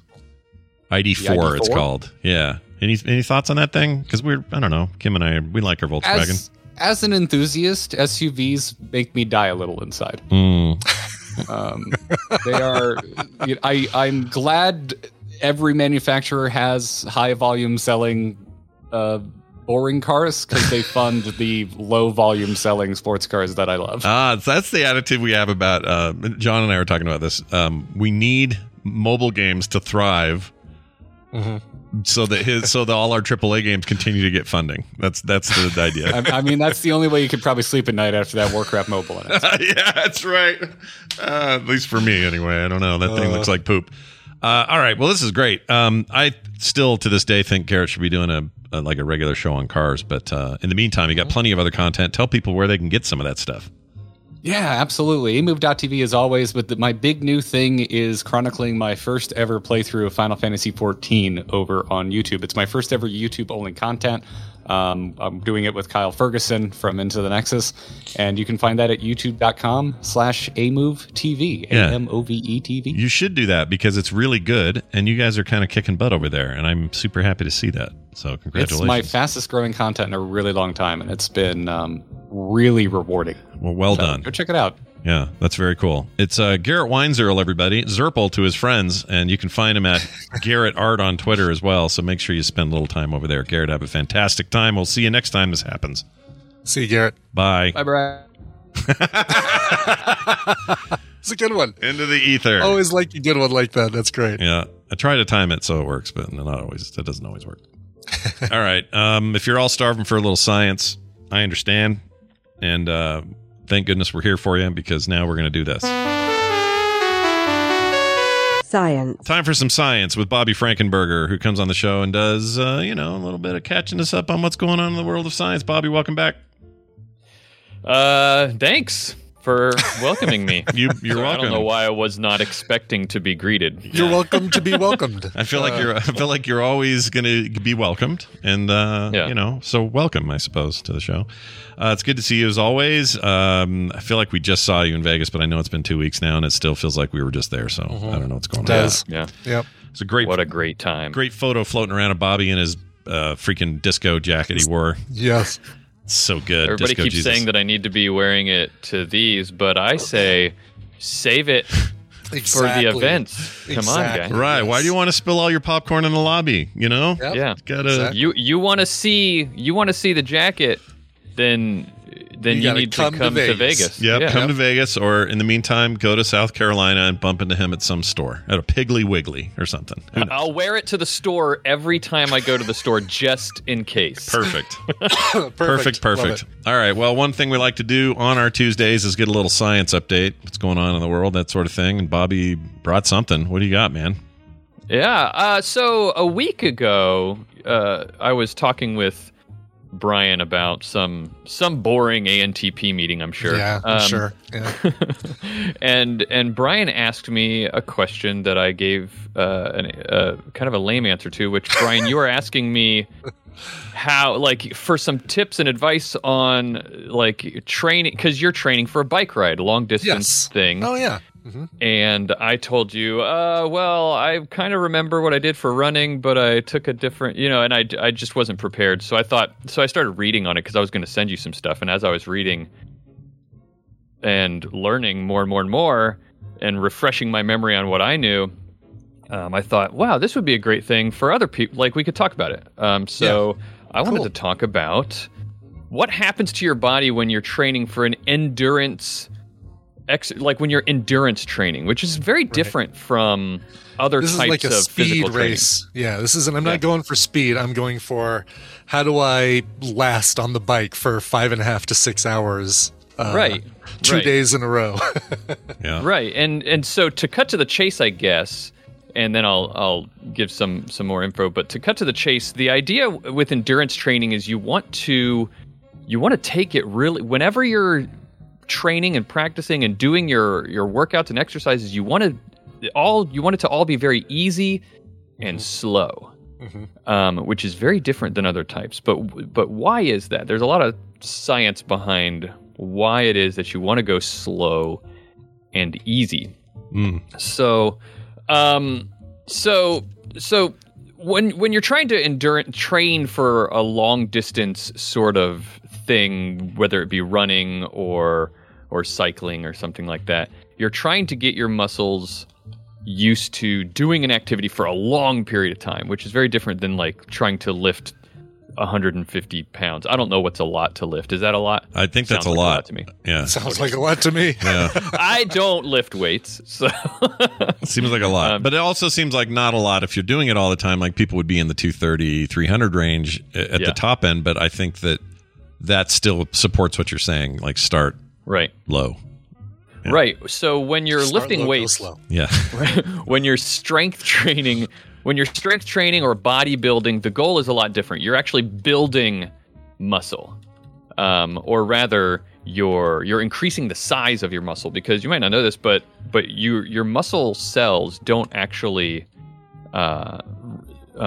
multiply. You don't make new muscle cells. I didn't know that. Yeah, you actually, when you're weightlifting, strength training, bodybuilding, you're just increasing the size of the existing ones by adding stuff to it, by stuffing more things inside the cells. Basically, is the easy way to think about it. Sure. And so that's what you're doing when you're strength training, but that's not helpful when you're long distance endurance training, because the goal is different. Right. You don't, and it all comes down to energy, needing energy for your muscles to do their job, right? Right. And so I'm just going to call it energy, but for those who like to know the terminology, the energy that your body uses is in the form of what's called ATP, or like adenosine triphosphate, I think is what it's called. But America's top podcaster. That's what it sounds like. Yeah. Current, not next. Ah, gotcha.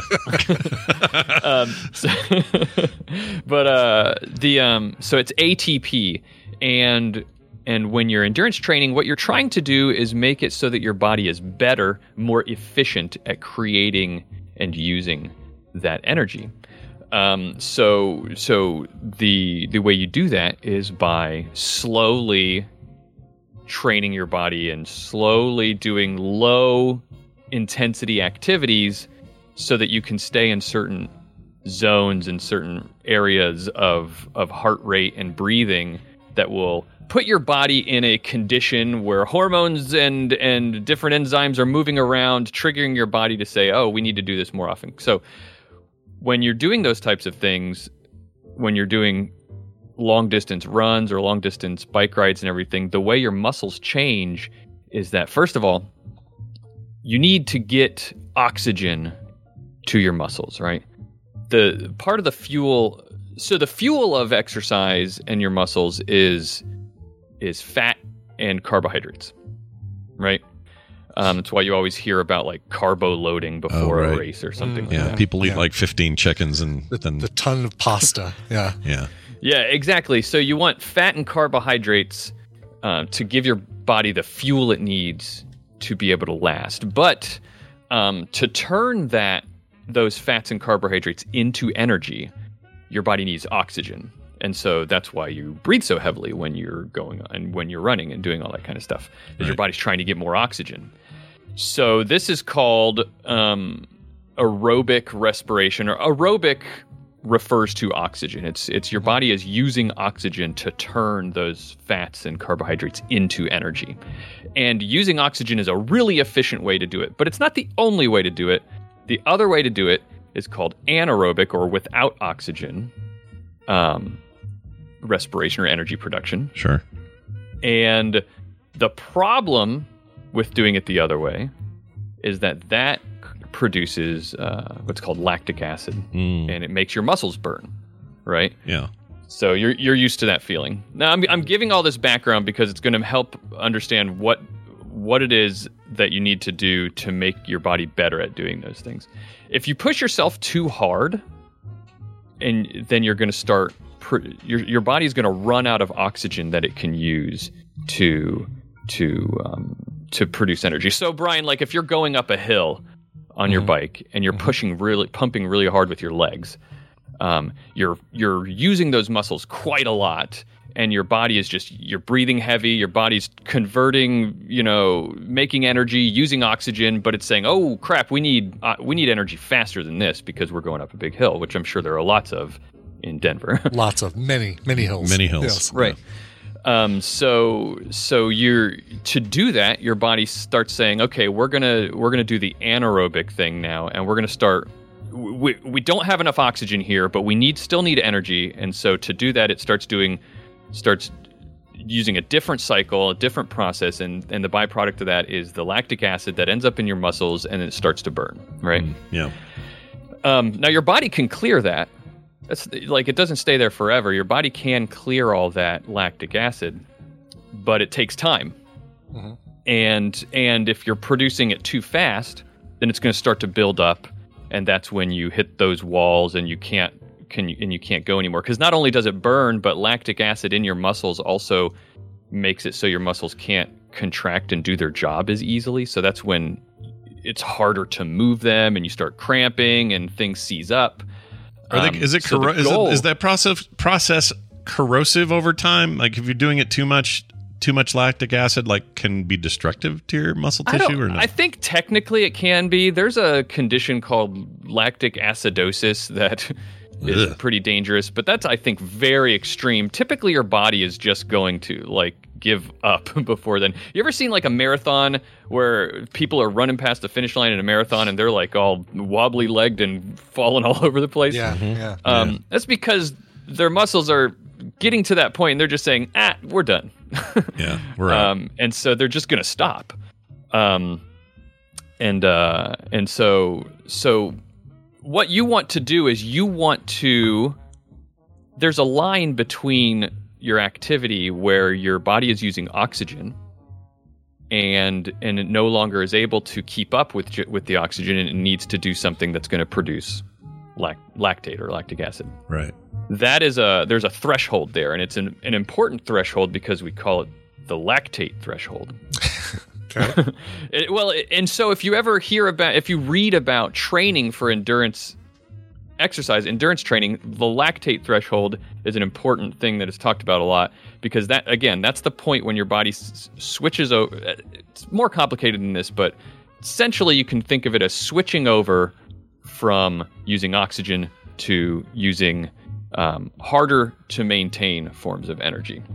So you don't want to cross that threshold when you're trying to go 75 miles in a day, right, Brian? Yeah.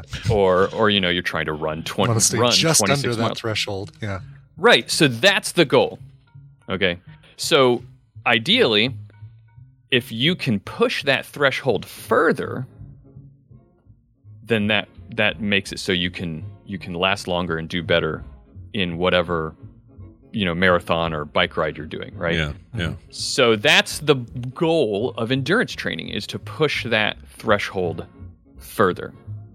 And the way that your body does that is by adding capillaries all around your muscle fibers. So like the capillaries are the little tiny blood vessels that carry blood directly to your muscles and all the tiny places around your body. So if you can add more capillaries around your muscles, then your body will be able to more efficiently transport oxygen. So that will help push that threshold further. It will also help clear waste from your muscles, like lactic acid, so it'll get rid of it more quickly. Okay. So that's one thing your body does. Adds capillaries. Another thing it does is it produces more mitochondria. Have you ever heard of mitochondria before? Yes, I have. I don't remember what it is. That is the energy factory of your cells. They actually do the work of creating the energy. They take the oxygen and use it with the fats and carbohydrates to make the energy. So if your cells can have more mitochondria, then your cells are more efficient. That's another thing your body does when you're in training, is it actually produces more of these, makes more factories, energy factories, right? Mm-hmm. So I've given all this background. How do you actually make your body do those things of making you more efficient? It's all about hanging out in your training, hanging out in that aerobic zone of spending a lot of time, using oxygen, but pushing yourself pretty close to that line of going over the line of that threshold, but not quite getting there. And so if you hang out close to that, your body says, okay, that's when it starts to produce these capillaries and increase your mitochondria density in your cells and everything. Now, is there a way to know when you're hitting that lactate threshold? Good question. That is the hardest part. Great question. Right. Yeah. There are a lot of like rule of thumb ways. If you look it up, there's going to be varying ways that they teach you how to find out where that threshold is. And in running, there's these methods of running a certain pace and then measuring your heart rate. It's all based on heart rate and breathing, right? Okay.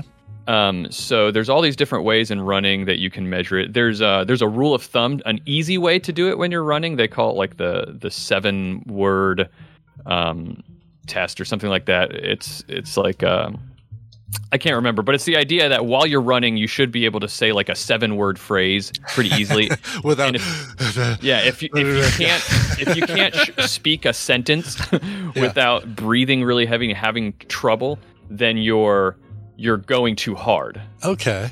Well, I imagine it would be very similar then for cycling, right? Probably. Yeah. Yeah. But fortunately for you, I did some research for cycling. Wow, you get your own little personal workout researcher here. This is great. Yeah, I like it. Great. Yeah. So I'm putting some links in the chat if my thing will actually paste anything. I was pressing the wrong control key. Yeah. You just sent all this stuff to your wife via text. Yeah. Well done. So let's here. There's two things I have here. The first one is an article about cycling training zones. So there's all these different training zones that you're in, and a lot of the terminology is used both in running and cycling. Right? You have your the big one that you want to think about is what are called tempo zones, and the tempo zone is just a fancy word for being in that zone right before you're crossing the threshold, and it's where your body is going to be trying to push that threshold further. Like the sweet spot, the most effective. Yes. Yeah, gotcha. Okay. Right. And then the second link I did was an article I found where somebody was describing how they trained for a long distance run, and I thought that might be useful for anybody else also who was like how to put that knowledge into practice. Interesting. So in general, though, for anybody who's listening and doesn't feel like looking anything up, the idea is that first thing you want to do if you're ever training for a long distance, like a marathon or a long bike ride, is you want to spend a lot of time doing what they call base training, which is for running, it might be 6 to 12 weeks of base training where you're sort of just getting comfortable, getting out and working out 3 to 4 times a week. For a lot of the examples of distances I'm going to give is in terms of running because I don't cycle, but so like with running, you would go out and try to work your way up over 6 to 12 weeks of getting up to running, 1 day a week running about 6 miles.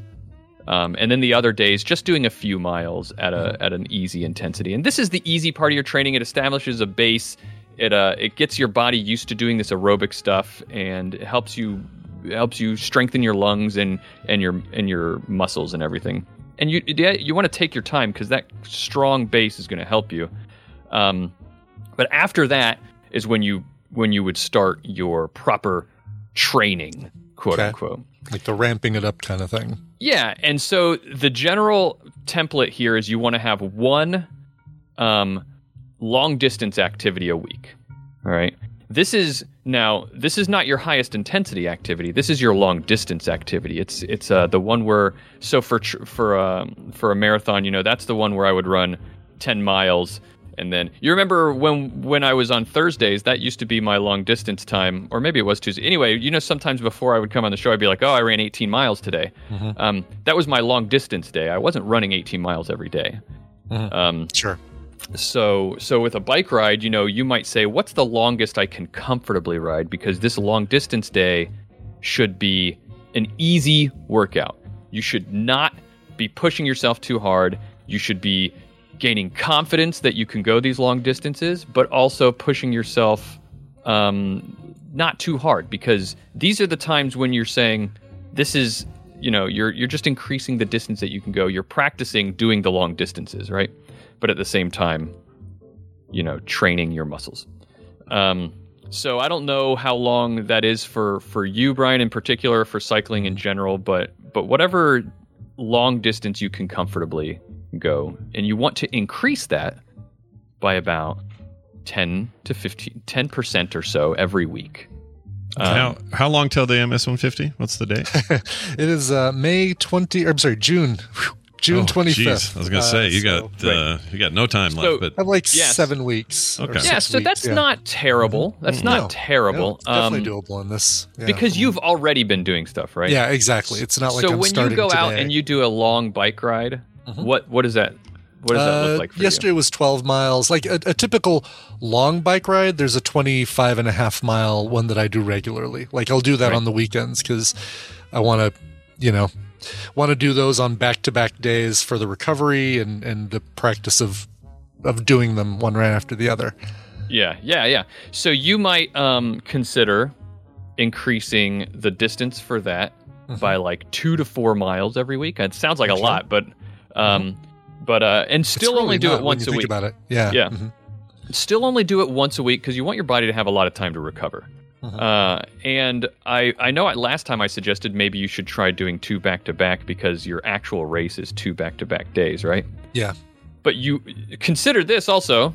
You might just have it once a week and increase the distance more so that by the time you get to the race day where you're going to do 75 miles in one day, maybe in your training you went 100 miles 2 weeks before. And or maybe that's too much. Again, I don't know what these distances are. It's too much, Bobby. but going like maybe the day before, like a week or two before you went, you were able to push yourself to go 80 miles. Right. Then the 75 miles won't seem as bad. Right. And you've also got the confidence that you were able to do that. Yeah. And I know of an 80-mile ride that I've done half of. Just planning, saying, I'm going to do 40. Tina, meet me at the other end of this, and I'll see you there. But I could do it as a loop. Go there and back, yeah. Go there and back, yeah.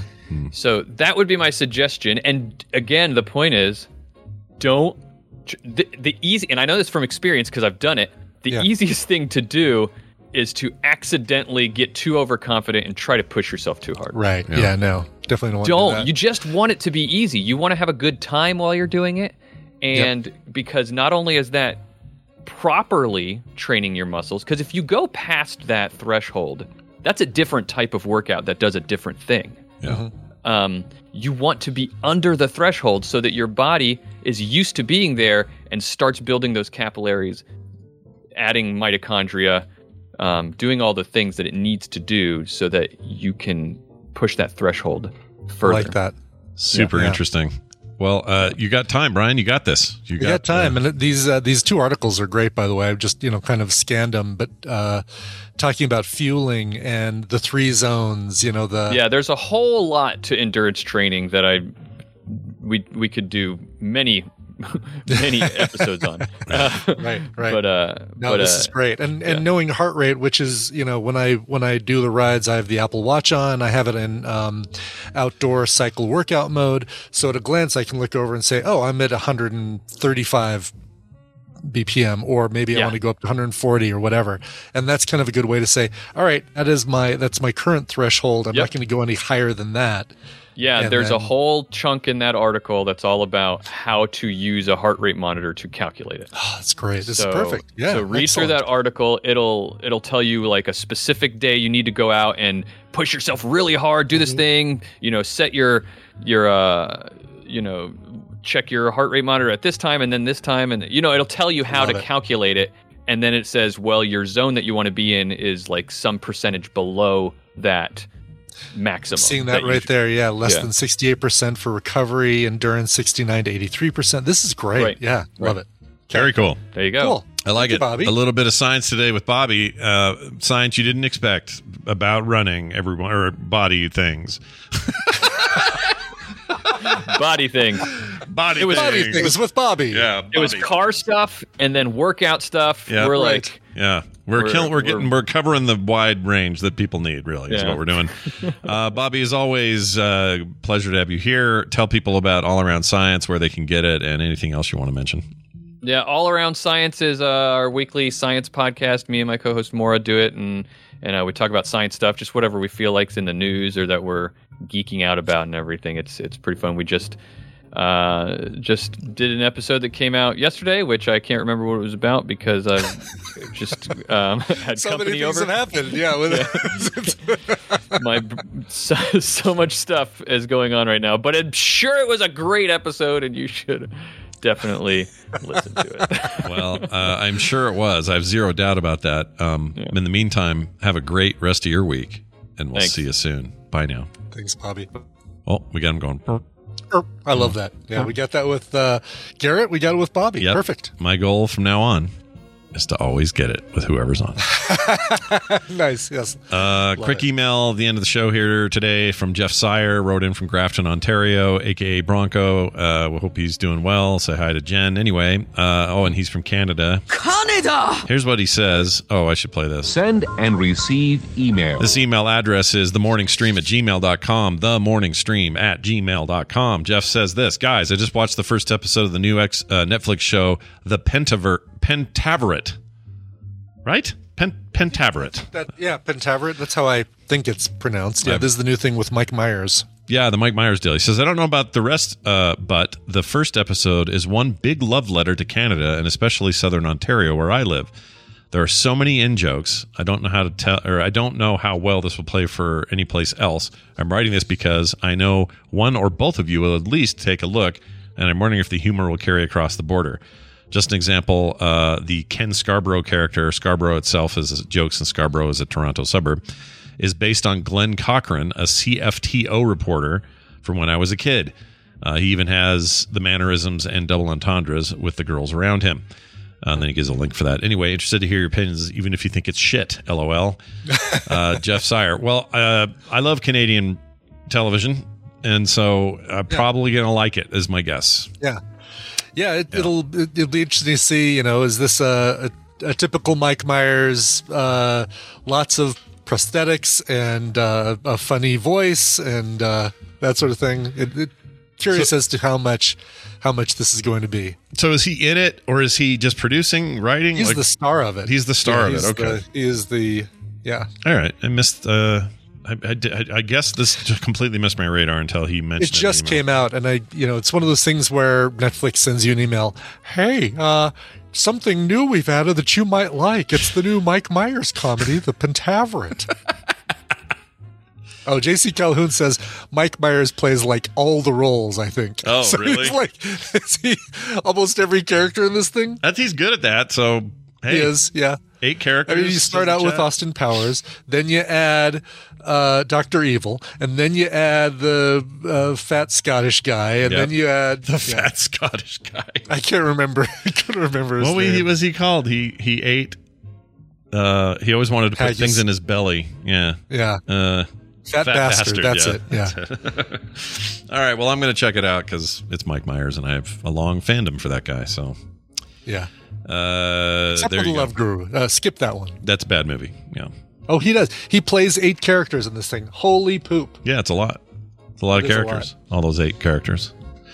All right, we're done for today. Would like to encourage more people to send those emails in, themorningstream@gmail.com. And I also want to call out a patron today, Jared Williams, longtime patron of the show. You've been called out, Jared. Yep. I pulled him out of the list at random. I sent him a quick little private message, said, hey, I'm going to talk about it on the show tomorrow. So hopefully he's listening today, and I just wanted to tell Jared, thanks for being a longtime supporter of the show. It means a lot to us. And if you go over there and sign up now, you might get mentioned on the show as well. Patreon.com/TMS.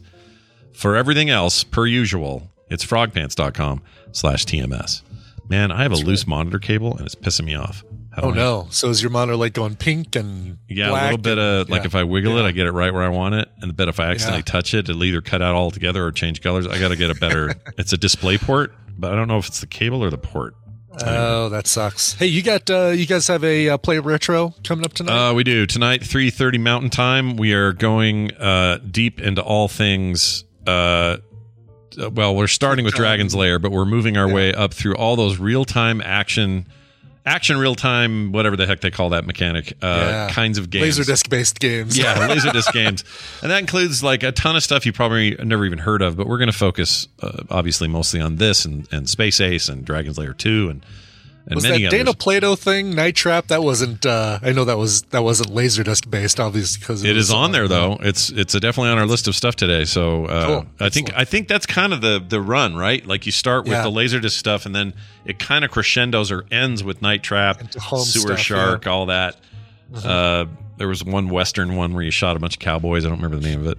Oh yeah, where it was on your right. It was like a draw. It was basically just draw. Yeah, was the whole. Yeah, that was it. You were trying to beat the. It was never just shoot gallery people. It was like no. It was standoff or what's that called? It was a first person shooter that was only draw. Yeah. Oh, there it is. Mad Dog McCree. That's it. That's it. Yeah.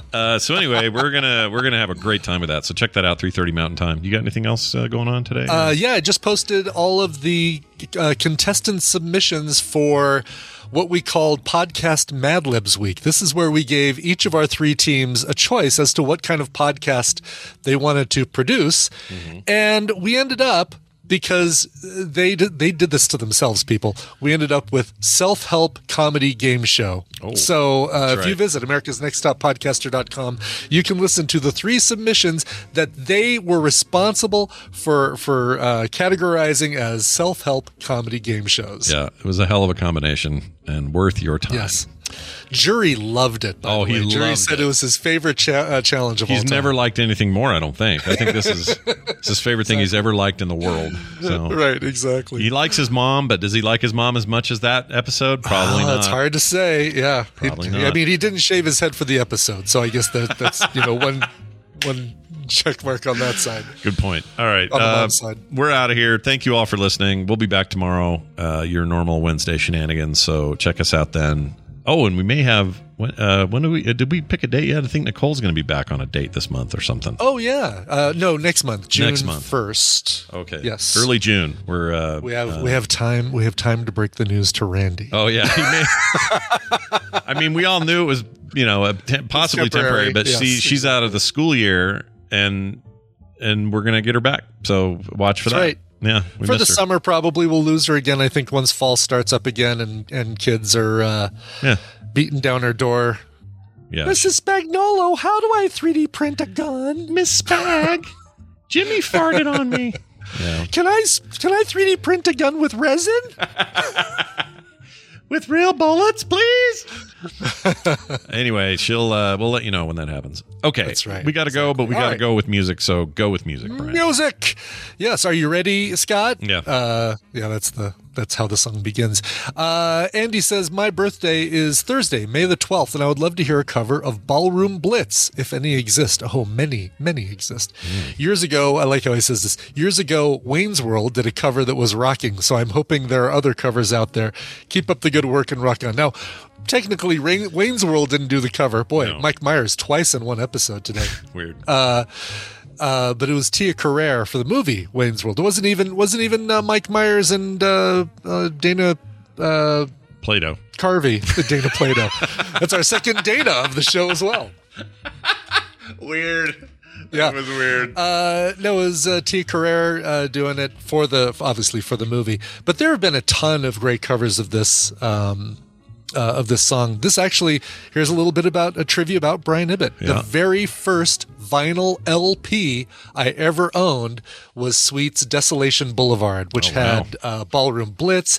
It had the 16s. It had like all, a majority of Sweet's greatest hits on this album. That's great. Do you still have it or no? I do still have it. I should put it up in here, although right now I've got Pink Floyd The Wall, and that's, Yeah, well, you can't have any pudding if you don't eat your meat, so I get it. Exactly, yes. Stand still, laddie! All right, so let's hear a cover of Ballroom Blitz. But, just Ballroom Blitz on its own, how about a cover that mixes Ballroom Blitz with ABBA's Dancing Queen? Yes, it's time for another song from the Black Sweden. From their 2000 album Gold, here's a mashup of Ballroom Blitz and Dancing Queen.